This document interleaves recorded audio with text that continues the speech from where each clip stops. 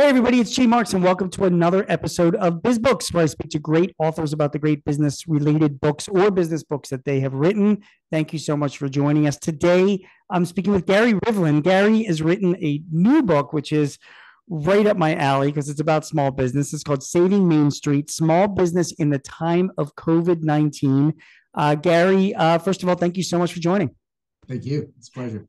Yes, spoiler alert, everyone, as well. For those of you guys either listening to this or watching it, I'm actually mentioned in this book as well. I know Gary and I had a conversation about my thoughts on COVID. So thanks for including me, but that is in no way the reason why I'm including this book in Biz Books. It's a great book.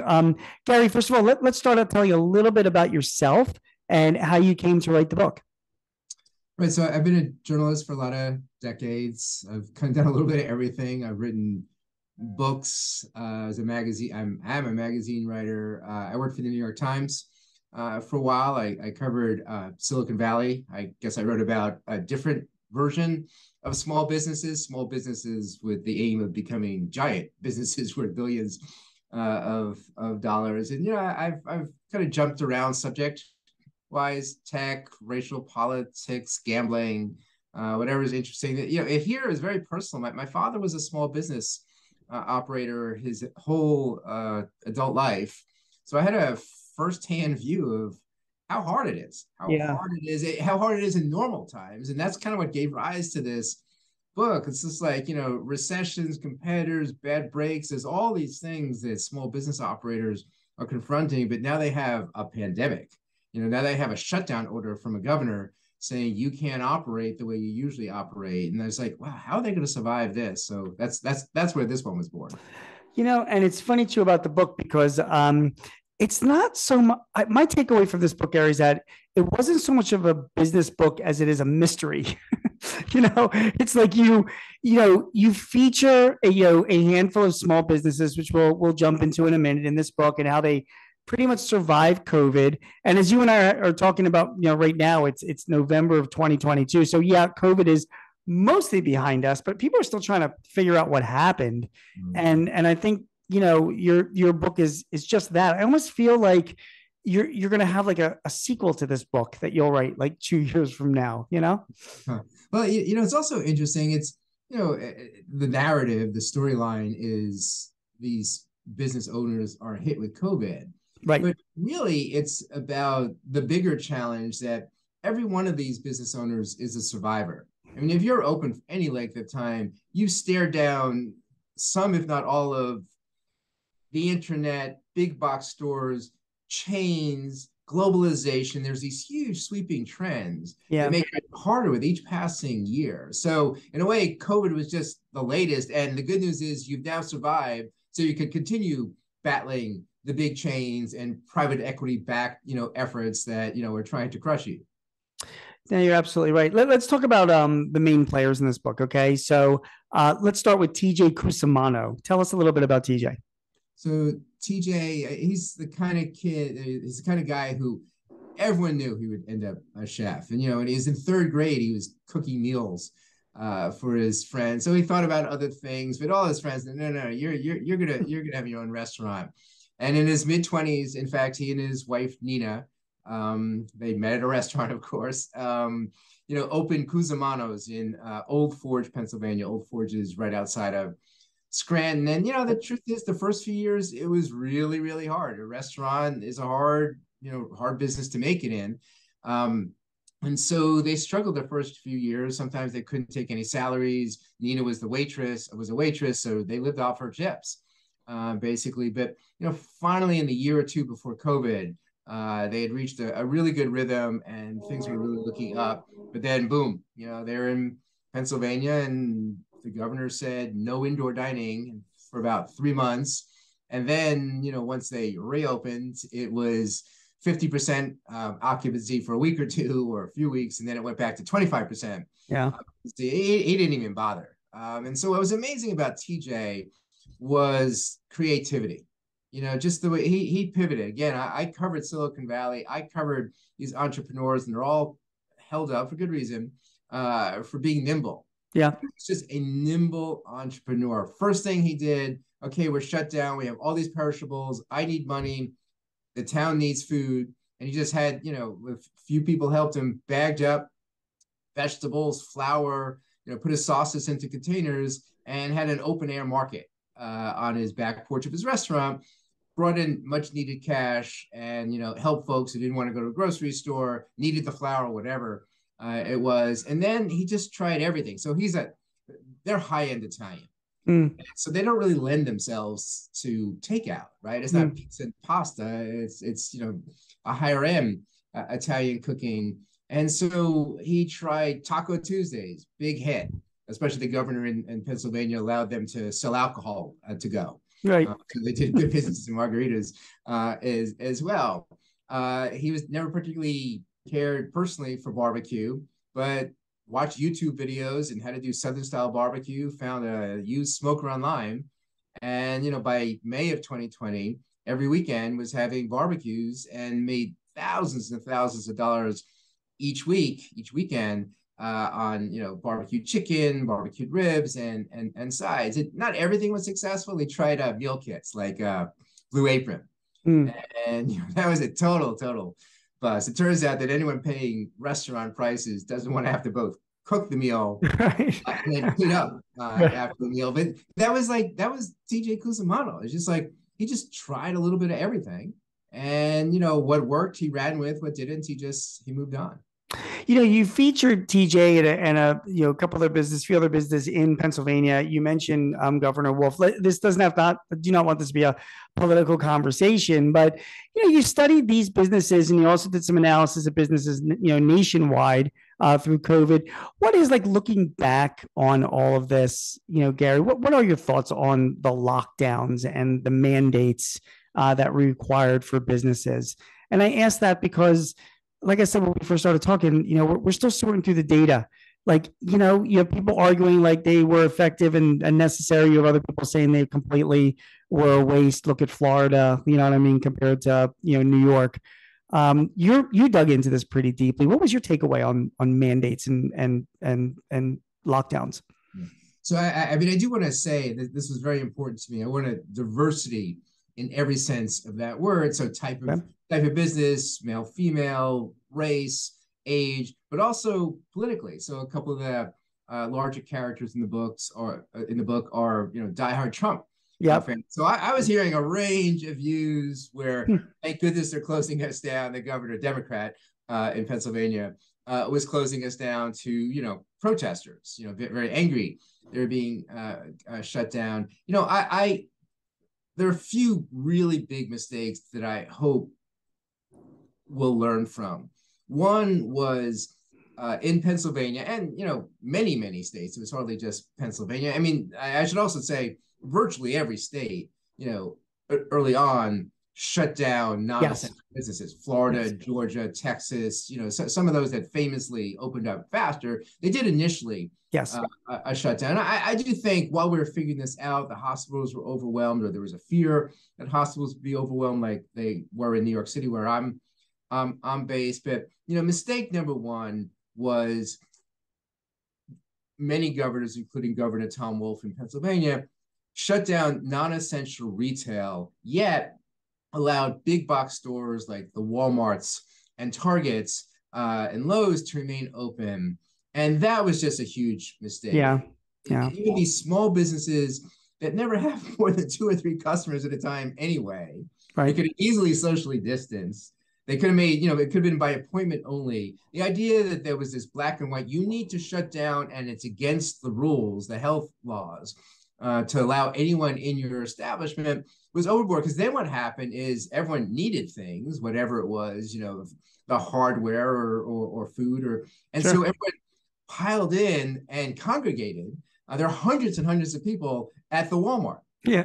And so the opposite effect, right? the opposite effect. The good news is, so remember, there was a surge in the fall of 2020. Actually, the death rates and the COVID rates were higher in the fall of 2020 than in the spring. Governor Wolf in Pennsylvania, as did other governors, re-implemented shutdowns. This time, he did in fact shut down indoor dining and beauty salons, yoga studios, those kind of things, but not retail. Right. I think the lesson was learned there that it made no sense. You made the problem worse. And by the way, you're giving a leg up to the giants and hurting the small business guy. Sure. Sure. You know, I personally think our system is generally rigged in favor of the bigger players against the smaller players. The last thing we should be doing is coming up with a policy that means the big get bigger and the small have a harder time surviving. Yeah, I had oh God, I gotta tell Gary. So like both in January of 2020, January 21, my wife and I went down to Florida for the month. We Airbnb'd it for a month because we were able to do that working remotely. And it was like we entered it's like we landed on a different planet. We both, we live in Center City, Philadelphia. So as bad as the state of Pennsylvania was with, mandates and lockdowns, Philadelphia was even worse.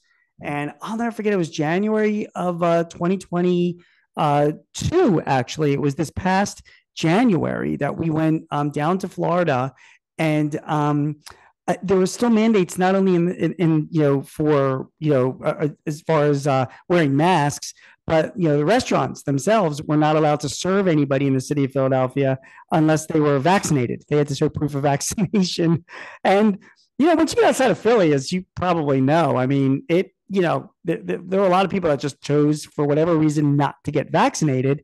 And unfortunately, that basically meant that, restaurants had to turn around a huge amount of business, turn away because, of these mandates. And it turned out that a lot of them were, unnecessary. So I hope you're right. I hope the lessons learned people can take away. Do you also feel like, and again, this is, I really do feel like our political leaders are trying to do their best. It's a new thing. You know what I mean?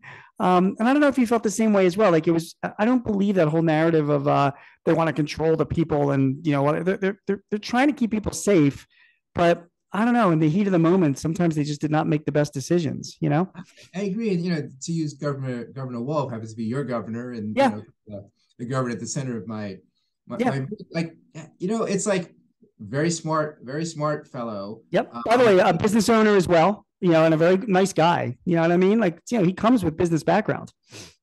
But a kind of this arrogance that I think helps explain, Trump, Yeah. Trump and Trump's support, that I know better and I'm not going to really listen to anyone. He got roundly criticized by Democrats, Republicans, didn't make a difference because it was just, I'm going to talk to the health experts and my 3 or 4 advisors locked in a room, and I'm not going to go out and talk to small retailers. I'm not going to talk. It took many, many, many weeks before the Restaurant Association of Pennsylvania could have a single discussion. And like about half the states in the country use this method of 50% occupancy, just kind of a arguably random number. Right. You could have half the people, where other states, and I think this is much more sensible, said, well, just can you make sure tables are 6 feet apart? Right. That was the standard. And some restaurants are really, really small and intimate. Some restaurants are really, really big. And so Cusimano's in Pennsylvania, and in the book, he easily could have had more than 50% occupancy, with people being 6 feet or more away. But right. That was the rules. It was rigid, and beyond that, I think it was also not listening. The problem was not listening to actually restaurants saying like, well, we care too. We don't want people getting sick. We don't want to get sick. We have staff. If our staff gets sick, we have to close down. Can you just trust us a little bit here? All right, let's talk about some more of the characters in your book, because the stories that this book is all about stories, and their stories tell the story of what happened during the pandemic. So, Vilma Hernandez, tell us about her. So Vilma was born and raised in the Dominican Republic, moved to the United States when she was 18. And, she had her own hair salon when she was in the Dominican Republic at 16 or 17. We all talk about in this country, like, oh, small business is the heart of America. It's like, folks, small businesses are the heart, pretty much the center of every nation. In fact, more so in other nations than America in some cases, right? Right. They don't have big chains in the Dominican Republic. They don't have, Walmart giants. So there's in a way more entrepreneurialism. So she came here, and when she first got it, didn't speak the language. When she's a citizen now, but she worked for other salons But like happened with a lot of New Yorkers after September 11th, it was kind of a breaking point, let's say, like, something, let's try life somewhere else. She had 3 kids. They're in a small apartment in the Bronx. Her husband worked for a delivering beverages, and they moved to Hazleton, Pennsylvania, a sweet city of about 30,000. Used to be a kind of a glorious city. Yeah. Coal country. Coal country. Yeah. Coal country. Coal dried up in the 70s, went through struggles. It's now kind of half white, half Latino. And, she fulfilled her dream of having her own hair salon, opening around 2002, right in the center of Hazleton on their Main Street, Broad Street. And, first few years, a real struggle, of course. It's hard to start a new business. But by the time of COVID, it's amazing. This woman had 8 employees. I mean, it was really, really killing it. Yeah. But, what happens with COVID? It shut her down completely. There wasn't outdoor dining. It wasn't delivery. It shut her down completely. And she was relieved. I mean, there was a kind of a funny, the book opens this way. There was this funny period in mid-March of 2020 where your business was closing down without any governor having to tell you, because customers didn't want to come. Yes, that's right. She didn't want to be like leaning into, it's very intimate. You're having your haircut. Someone's leaning into your face. Someone's leaning into your face, typically, the shampoo bowl. And so she was relieved when she was shut down. But it also meant for a few months, she brought in zero money. Again, how would she survive this? But, I mentioned creativity with TJ, grit, determination, fortitude.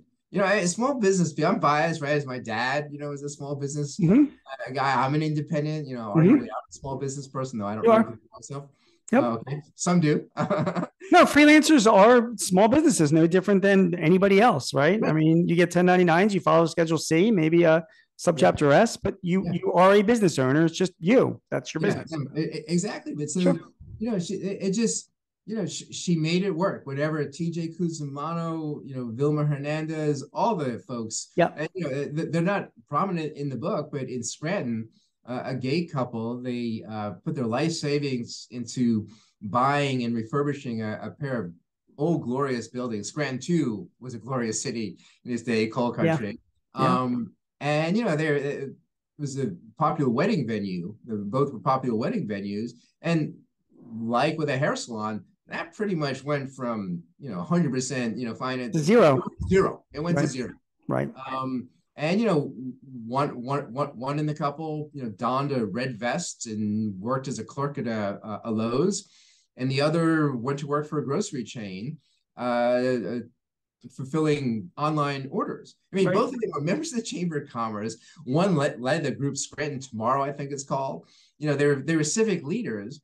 And, here they were working, kind of blue collar, working class kind of jobs to make it work. Sure. And by the way, happy ending, right? Now they're booked all the time, right? I mean, everyone's catching up to their weddings and their 50th birthday parties, I guess their 51st birthday.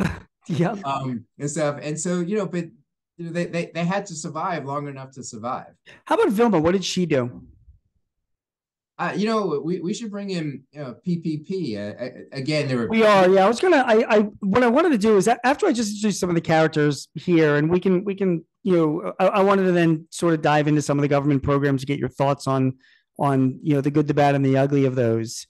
But with Vilma, it was government really saved her. She had no money. I mean, her husband had a job. Her husband had health insurance. Sure.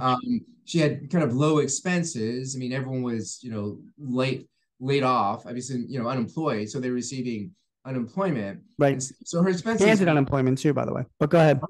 Expanded unemployment, right? Right. Of course, the extra $600 a week. Sure. And so, but government programs really, helped her business survive. Yeah. It's funny you say that. Sometimes I talk about and write about inflation, and yes, there is a big part of inflation that we're going through right now is a fiscal monetary mismanagement. But when COVID hit, I mean, and I'm curious your thoughts on this, because I feel like the Federal Reserve or the Treasury stepped up. They realized that what killed banks in the Depression was a lack of liquidity, so they provided that liquidity. And, they also provided PPP and economic injury disaster loans and expanded unemployment because they realized people, that's what governments are for. And yeah, that contributed to an enormous increase in, in the circulation of money in our money supply, the M2. But it was something that really needed to be done, and it saved people like Vilma and so many other business owners. Do you agree, or do you not No, agree? I do. It amounted to about $5 trillion all in, if Yep. you include the programs under both Presidents Trump and Biden. Yep. I thought Powell did a really excellent job at the Federal Reserve. And Mnuchin, I thought, did a And good job. you took the words out of my mouth. Yep. I am not a fan of Donald Trump or Steve Mnuchin, but I thought he really stepped up. I Agreed. mean, that's the thing about a crisis. A previous book I wrote was about Hurricane Katrina, and I noticed that in a crisis, some people step up, they Yeah. become bigger, and some people shrink. And I thought Mnuchin really stepped up. I mean, the good news is he's not an ideologue. He Yeah. could negotiate with Nancy Pelosi. He could Yep. negotiate with Chuck Schumer, and he made things happen because, like, he's a deal maker. He was a Yep. Wall Street business deal Yep. maker, and it's not who won or who lost. It's like let's reach a deal so we can all be somewhat happy, even if we're disappointed by certain things. I thought Mnuchin did a real good job that year. And it's funny. I know we're jumping around. I was gonna wait to get into it, but we can talk about PPP a little bit now because you talk about people stepping up. I mean, the Paycheck Protection Program, the genesis of that was, was Senator Rubio, down in Florida, and he was a key member of the Senate Small Business Committee. They actually had some of that legislation like pre-written, not for obviously COVID because they couldn't see it in advance. I interviewed him like a few months ago, and Really? he told me that they were pretty far along in the legislation to help companies that were having problems doing business overseas. And but they all joined in together. I mean, you talk about bipartisanship, like you said with Mnuchin and Secretary Powell or Fed Chairman Powell.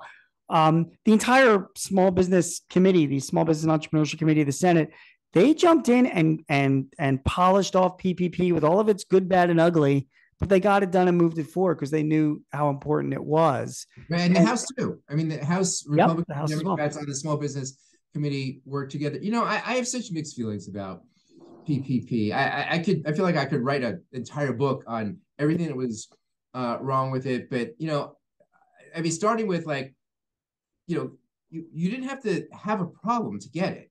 There was nothing saying like, there was this vague language that current economic conditions, like, well, yeah, like no one could come to the office, people working remotely. It's adding uncertainty. Yep. That the uncertainty, if you could just claim uncertainty, well, everyone could claim uncertainty. I sitting at home, my kids, whatever. Of course. And so that was a big mistake. The idea of per physical location, which is how all these, PF Chang's, all these publicly traded, or in that case, I think private equity finance giants got money. So there were mistakes, but people criticize like, oh, wait, there weren't the checks and balances. Are you kidding me? That money had to get out yesterday. Yes. And so I thought Mnuchin and the Republicans and Democrats who were behind PPP were right. Yes, there will be people who will steal money. We're not putting the checks and balances in because we need to get the money out there. I grew up with the 2% rule is the way I learned it. Like if 98% of the people are doing it honestly and 2% are ripping it off, like, okay, let's go after that 2%. But that's a really good program. That money had to get out. It had to get out fast. And I thought that was the right decision. Rubio told me what the biggest mistake that he made was that they significantly underestimated the number of business owners who were unbanked. They they didn't have banking accounts or they just had a personal checking account. It wasn't an account for their business. And as you know, PPP had to go out through banks. That's how it was distributed. And what shocked me the most, and he admitted that it was just a mistake, is that he's a senator from Florida, which has a huge, a population of Hispanic and Latino business owners who are known for not trusting, institutions and are known for doing business on a cash basis and putting money under their mattress. So you would have thought that like Rubio out of anybody, coming from Florida would have been like, hey, we need to have something in this PPP that can get the money out there to these business owners, even if they don't have a bank account. And his response was, "Yeah, it was a mistake. Lessons learned. It's just they're gonna have to, remember that for the future." Do you think that PPP and the Paycheck Protection Program can is a model for future relief for business owners? I mean, hopefully never a pandemic, but something of the sort or something needed.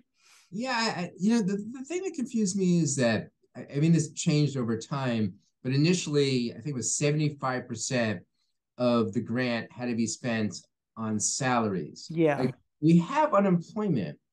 TJ actually makes this point in the book that like, well, why don't you just let us figure out like, okay, I'm in New York City, rents are preposterous. Why can't I use PPP to keep my restaurant sure. open? Keep paying the rent. I mean, it's money into the economy. I have to pay my supplier. A restaurant cannot But continue if it's not paying its. I didn't understand, why there was such strict rules. They loosened it. It went from 75% had to be over, I think, 8 weeks or 10 weeks. I'm forgetting. yeah, Then it became 60% over a multi-month uh, correct. period.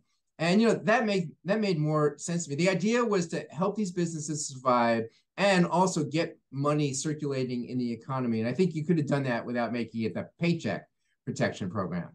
I agree with you completely. I also think that it would probably work better if it was the government made the money available, distributed to the states on some type of formula, and then you let the states figure out how their constituents what would make sense. I mean, if you if you have you're in a state that's more agriculture based, say you're in Idaho, maybe more PPP related funds can be put towards fertilizer and feed and, other, material costs of running an ag business versus if you're a business that's in New York City where, like you said, rents are the big cost as well. So it might be more of a And local, decision. But again, and based on need. And based on need. based on need. And getting back to your earlier point, though, I mean, look, they had to get the money out, so they didn't really have time to think of all that in advance. So I'm just hoping that we can, people can walk away, learn from it, and have something to use it as a model in the future. And the need part of it is exactly right. I mean, anybody that applied got it, and even now, the people that are going after the SBA and the Department of Justice that's going after fraud, they're just going after the big cases. And I can't tell you how many countless clients I've had in my firm that got 50 grand, 100 grand, 150 grand. They're way under the radar screen of of the SBA, and I know that they didn't need the money. I mean, it wasn't it was just a windfall. Right. Lessons learned. Lessons learned. How about the? Give me your thoughts on the economic injury disaster loan program from the SBA. Did you find many of the people that you interviewed in this book? And I do want to ask you about Glenda and the Maloney clan. But before we do, what are your thoughts on the IDLs?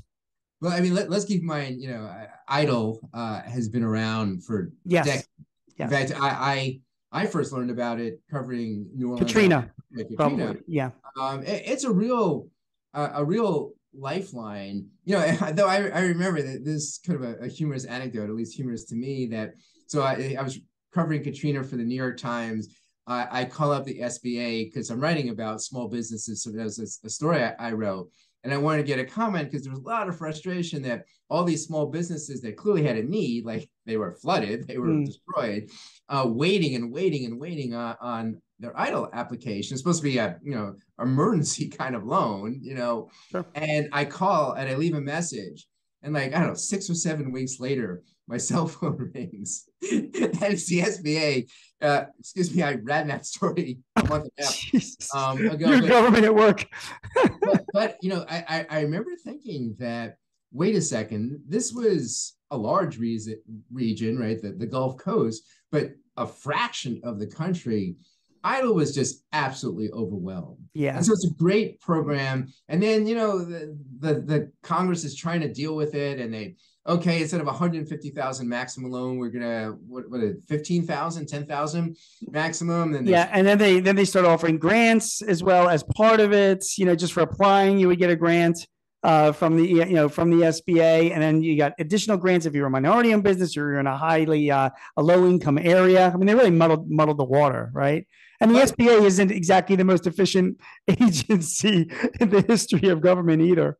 well, that's why Senator Rubio, I do believe it was his idea to have the banks distribute the money because he saw what was happening with Idle. They're already overwhelmed on this one program. Yeah. They're gonna have millions and millions and millions of applications for PPP. They did have millions of applications for PPP, but for Idle loan, it meant everything to TJ Cusimano and his wife Nina behind Cusimano's. It's just like they were really struggling. Like they had survived that first 6 or 7 months, but like they had no reserves, and they're heading into the winter of 2020, 2021. And like, what's going to happen? Are people going to do indoor dining? We're not going to we can't have people on the back porch. They rented a tent. No one's going to want to be in a tent in Pennsylvania in January. Right. How is this going to survive? And he, I think very wisely, I think it was about 50 grand, maybe 40,000, got an Idle loan. And for him, it was peace of mind. It was security. It was a cushion. Yeah. And all. And like, to him, it's like paying whatever I think it's a 30-year loan, paying it back $250 a month was like nothing. Yeah. Just that was well worth that 250, whatever it is a month, was well worth the cost for the peace of mind he got. Yeah, it's a 30-year fixed loan. It was like 3.75% interest, and over 30 years, you get $100,000 loan. You're right. It's like a few $100 a month to pay it back. It's like nothing. So it did provide that added relief. Okay, Glenda Shoemaker, tell us about her non-life sustaining gift and card shop. So she's in a rural area, the Yes. town of Tacanic, around 1,700 residents in a very sparsely populated county. And so her mother and her mother's partner started J&R's Hallmark store in the 1970s, and for a while we're just killing it. Right? People buy cards. In Taconic, Pennsylvania, they're like running a card store and killing it. Card and gifts, and people come from now. There wasn't much else. So, I guess you're right. I by killing it mean making a very nice living. Yeah. Enough to sock away some money, vacations, work 5 or 6 days a week, and have it. Glenda's mother had been like a legal secretary. She gave herself a raise and got independence. That's what I mean by killing it. It's kind of the small business version of killing it. It's fine. Working, and I'm surviving the year. Right. And so, but then, Glenda took over in around the mid 2000s, and she starts, and there's subprime meltdown, so there's a recession, and she's up against every trend, right? People are buying less greeting cards with each passing year, and that's half her store is greeting cards. Yeah, her customer base is aging out. Let's put it that way. Right. And there's a Walmart on the edge of town, and they're selling at very low prices some of the actual inventory she has. They're basically selling at the same price she gets through a wholesaler and all. And she's kind of like hanging on by a thread when COVID hit. Honestly, when I first met her, I was scared, like, I don't think she's gonna last. But grit, fortitude. I mean, she's exhausted. She works 7 days a week, and she keeps that store open. And for her, some of it is, and this is so typical, I believe, of small business operators. I don't want to say ego, because that is a negative way. A sense of self. Yeah. Like, I'm a small business operator. I'm a proprietor. She's on the city council in Taconic. I am a business leader. If this goes under, then who am I? I feel for her, it's almost existential, that she's fighting to keep her small business, her mother's legacy, the town's Main Street. I mean, she's on the Main Street in Taconic. And, the way she puts it, I'm fighting for small towns. I mean, what was happening in Taconic was happening in small towns across the country, that businesses that have been struggling when COVID hit. In fact, to me, it's the business equivalent of having pre-existing health conditions. If you had heart conditions, lung problems heading into COVID, you were much more likely to get severely sick, if not pass away. The same with businesses. If you had pre-existing economic conditions, which she did, I mean, she to me had the equivalent of business-wise of kind of lung, heart, etc., obesity going on. but I'm going to give it away. She survives. It's funny how recessions sometimes can have a Darwinism effect on a lot of businesses. When times are good, you walk around the streets of my neighborhood, there's a dozen nail shops, and then a recession hits, and all of a sudden there's like three left. She was an interesting character only because of her independence, and she was vocal. And you're right, she was very, very proud of her business and active in the town. So to her, the business, her business was all about her life. That was her livelihood, and that was her represented her. How did you find her? Like, did you? I mean, what the hell are you doing in Taconic, Pennsylvania? Well, I mean, obviously, there's many small businesses in my life and outside my window here in New York City, but I really wanted someplace away from the coast. Right. I wanted there kind of be a universality, and so New York is its own strange. It is. So I Philadelphia too. I'd put in that same category. And so it's northeastern Pennsylvania. I mean, early on, I could drive to it. That was a big consideration with COVID. Didn't have to worry about flying and being shut down. Sure. That way. And I went to the local chambers of commerce. There's some of the unsung heroes here. The local chambers of commerce, the SBDCs, the small business development centers, which, to me, so they offer consultants free to small businesses. And to me, it's like evening up the playing field a little bit. Yep. The giants have their marketing directors and their finance people and all that and stuff. And so I just kind of went to them and said, hey, what are some interesting businesses? Glenda was the most reluctant of all the business owners. Right. I had, and in a way, she was the best for a writer because she wore her fears on her sleeve. She spoke about resentments and angst. She felt very alone. In fact, I kind of feel like I was almost her, her therapist. Sure.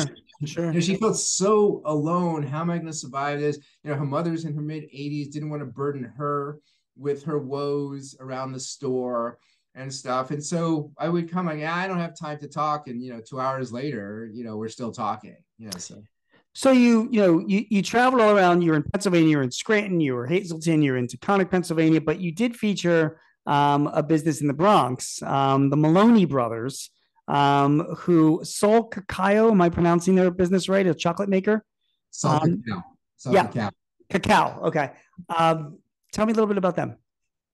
So, I really, my father for most of his adult life was a manufacturer, a maker.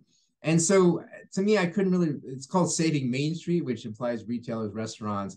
But to me, I couldn't really write about small businesses without talking about manufacturing. That's a big piece of the small business sector. And then it seemed less important to choose a place away from New York City. And these are the three Black siblings, born in Trinidad, grew up in Brooklyn, but have Sol Cacao in the Bronx. And they were about 5 years into the business when COVID hit, and they were still kind of building. Most of their sales came from going to farmers markets and festivals and doing in-store sampling. They're in a few Whole Foods here, but they're mainly here in New York. But they're mainly in specialty stores, which were shut down by COVID. They couldn't do their in-store sampling during COVID, the height of COVID. There's no festivals, anything like that. And so I was amazed. They thought they were doomed. I thought, wow, how are they going to survive this? But again, something about small business operators, something about entrepreneurs, they pivoted. 90% of their sales when COVID hit were retail. Right. And within a year, 50% was direct sales through their website. They kind of went online. Yeah. Really amped up. And much of the rest was corporate sales. Yep. You had all these corporations that want to thank their workers for, essential workers for putting up and putting in all the effort. Corporations that want to show their support for small businesses as well, right? And what a perfect small business to support. A minority-owned business in the Bronx, struggling manufacturer that makes great chocolate, right? Yeah. No, it happens to be really great. They taught themselves, but their grandfather, their great grandfather from in Trinidad. Yeah. They had they were cacao farmers. And they kind of going back to their roots. Their dream was to kind of own a cacao farm, but wait, we need a lot of money to buy a farm. But if we could use the beans and make chocolate bars, and you look at them now, and so they built up this corporate business. Yeah. They have a robust direct to consumer business. Meanwhile, retail's come back. Meanwhile, retailers are hearing about them. Retailers are want to support Black-owned businesses, and so now they have both working. So Right. because of COVID, they're that much stronger because they have the corporate sales, they have the direct sales, and they're back to doing retail. And so, it's like kind of the point you were making about the recession. Like, it's Darwin. They had the fortitude. They're now stronger today because they survived COVID. So there are a myriad of other characters, and we're running out of time here. And for those of you guys listening or watching us, I mean, it is a book about small businesses in during COVID. Small businesses representing more than half of the people employed in this country, more than half of the GDP in this country as well. And there are other characters besides the businesses that you featured, Gary. I mean, we talked about Tom Wolfe. There was Jeff Kuzat, the mayor of Hazleton. John Longstreet, Joseph Lech, a corner pharmacist. All different people that came in and out of this book that had different stories to tell. I have two questions for you just to wrap things up. So what I saw during COVID was my clients were mostly B2B. We have about 600 clients in my firm, and they're mostly in the Mid-Atlantic area at family-owned businesses, industrial parks, corporate centers, that kind of thing. A great many of them did great during COVID. I mean, it was like some of their best years ever. They sold online. Maybe they were shut down for a little bit. A lot of them finagled their way into the essential business, definition, and were never questioned about it. And they carried on. And there were a lot of businesses that really did well. So, I'm wondering, is that another book? I mean, because you talked about businesses that were really hit with challenges and pivoted and survived, but I believe there's a whole other population, a demographic of small businesses that prospered during COVID. And I'm wondering if you gave any thoughts to writing about them. I did not. I guess I read about underdogs. I like folks that are kind of hit hard and have to overcome. But I do agree with you. I mean, maybe this is part of the untold story, is that some businesses really profited. I mean, yeah. I don't mean because they sold, kind of COVID tests. No. I mean that, they PPP kind of helped pay their payroll. Yep. For a while they were fully operational. And in fact, I found Cusamanos through this woman. She's active in the National Federation of Independent Businesses, in Northeastern Pennsylvania. And I was kind of doing my auditions, like, well, this business makes sense. And I realized I talked to her, this pool supply company. Oh, and I realized talking to her, like, she had her best year in yep. Her business has been around 20, 30 years, I forget. It was her best year ever, by far. I mean, by far. And so, but fortunately, she said, but I do have an Italian restaurant I love in Old Forge, Pennsylvania. And that's how I found Cusamanos. Yeah, it's funny. I mean, they're, contractors, people in the construction business, home repair business, they were crushing it because people were stuck at home. And that's what they were doing. And then, of course, realtors, because people were buying homes. And then, of course, there was, anybody involved in e-commerce. And some restaurants really, at least in the city, like where I'm in Philly, I've talked to, restaurant owners around here that said, like, we're going to cut down our lease and just do more takeout because it's just more profitable for us. We don't have to worry about employees. And people walked away, with some good lessons, which brings me to my last question. So TJ, Vilma, Glenda, Dominic, Nicholas, and Daniel, at the Maloney Brothers. I mean, they're all still in business, right? I mean, as far as they're all still around. I'm absolutely certain. I've been in touch with all of them in the last couple of weeks. It's like, to me, that is the great untold story. Right. Tell me of COVID. Like, there's something. I am the media, right? I have the New York Times. I look at my resume, and it's. We do a really good job of telling you all the bad things that can happen. But then we move on. There wasn't the great small business die-off that we were worried about. When I started this project, I feared, they're talking about 25% of small businesses going under, 33%, 40% of independent restaurants are going to go under. It's hard to tell. Well, people listening probably know well. small businesses are always going out of business. The Fed did a fascinating study, I think, and they found like in a typical year, about 8.5% of small businesses shutter, go out of business. Yep. In 2020, 11.5% of the businesses closed. Now, there's a lot of sadness. I lost a couple of favorite small businesses in my life. I'm sure that's true a lot. If you go to college towns, they were hurt hard, right? I mean, all these students were in their childhood bedrooms, not Of course. in the dorm. Or businesses in downtown centers. You know, workers weren't coming into the office. You know, right? And so there was businesses really hurt, but there wasn't the economic carnage that we were warned about. Why not? Why not? I guess that's my question. And I'm not expecting you to have. I have the answer. Okay, tell me the answer. Why not? Why is it when I walk around, Philadelphia right now, when I drive around in the suburbs, I was talking about that with my wife just the other day, and I cover small business. I mean, like I write about a small business. I look around, I'm like, you would never know a pandemic happened. I mean, there's no more empty stores than there was back in 2019. And, all the restaurants still seem to be around, and all the business, you just wouldn't know it. Why not? Well, so by the way, at the University of California, Santa Cruz, there's a study saying there are more small businesses today than there were in 2019. Well, certainly more startups, that's for sure. 10 million of them over 2020 and 2021. Entrepreneurship is really up. It's great.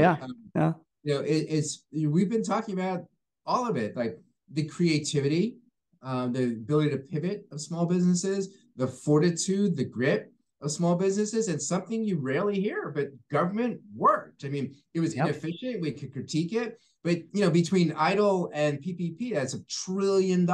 They threw $1 trillion. The U.S. government threw $1 trillion at small businesses, and it's amazing what $1 trillion could do. And on top of that, stimulus dollars. Lots of folks got extra money in their pocket. Childcare money. Yep. Is kind of a check from the U.S. government. Don't forget the restaurant revitalization fund. They help out restaurants. The arts funding. I forget the name of that. That helping out theaters and businesses in the arts world. I mean, there was a lot of support given by the government. And as we sit here today, like things still seem to be working. You know what I mean? The government didn't collapse. You know what I mean? Like the money was there. It almost makes you think, with all the argument over like healthcare. Remember that back in like 2010, like it's going to cost $1 trillion. You think to yourself, like, I don't know, why does the government, clearly they were able to spend, $5 trillion and rescue the economy, and things are still moving on right now.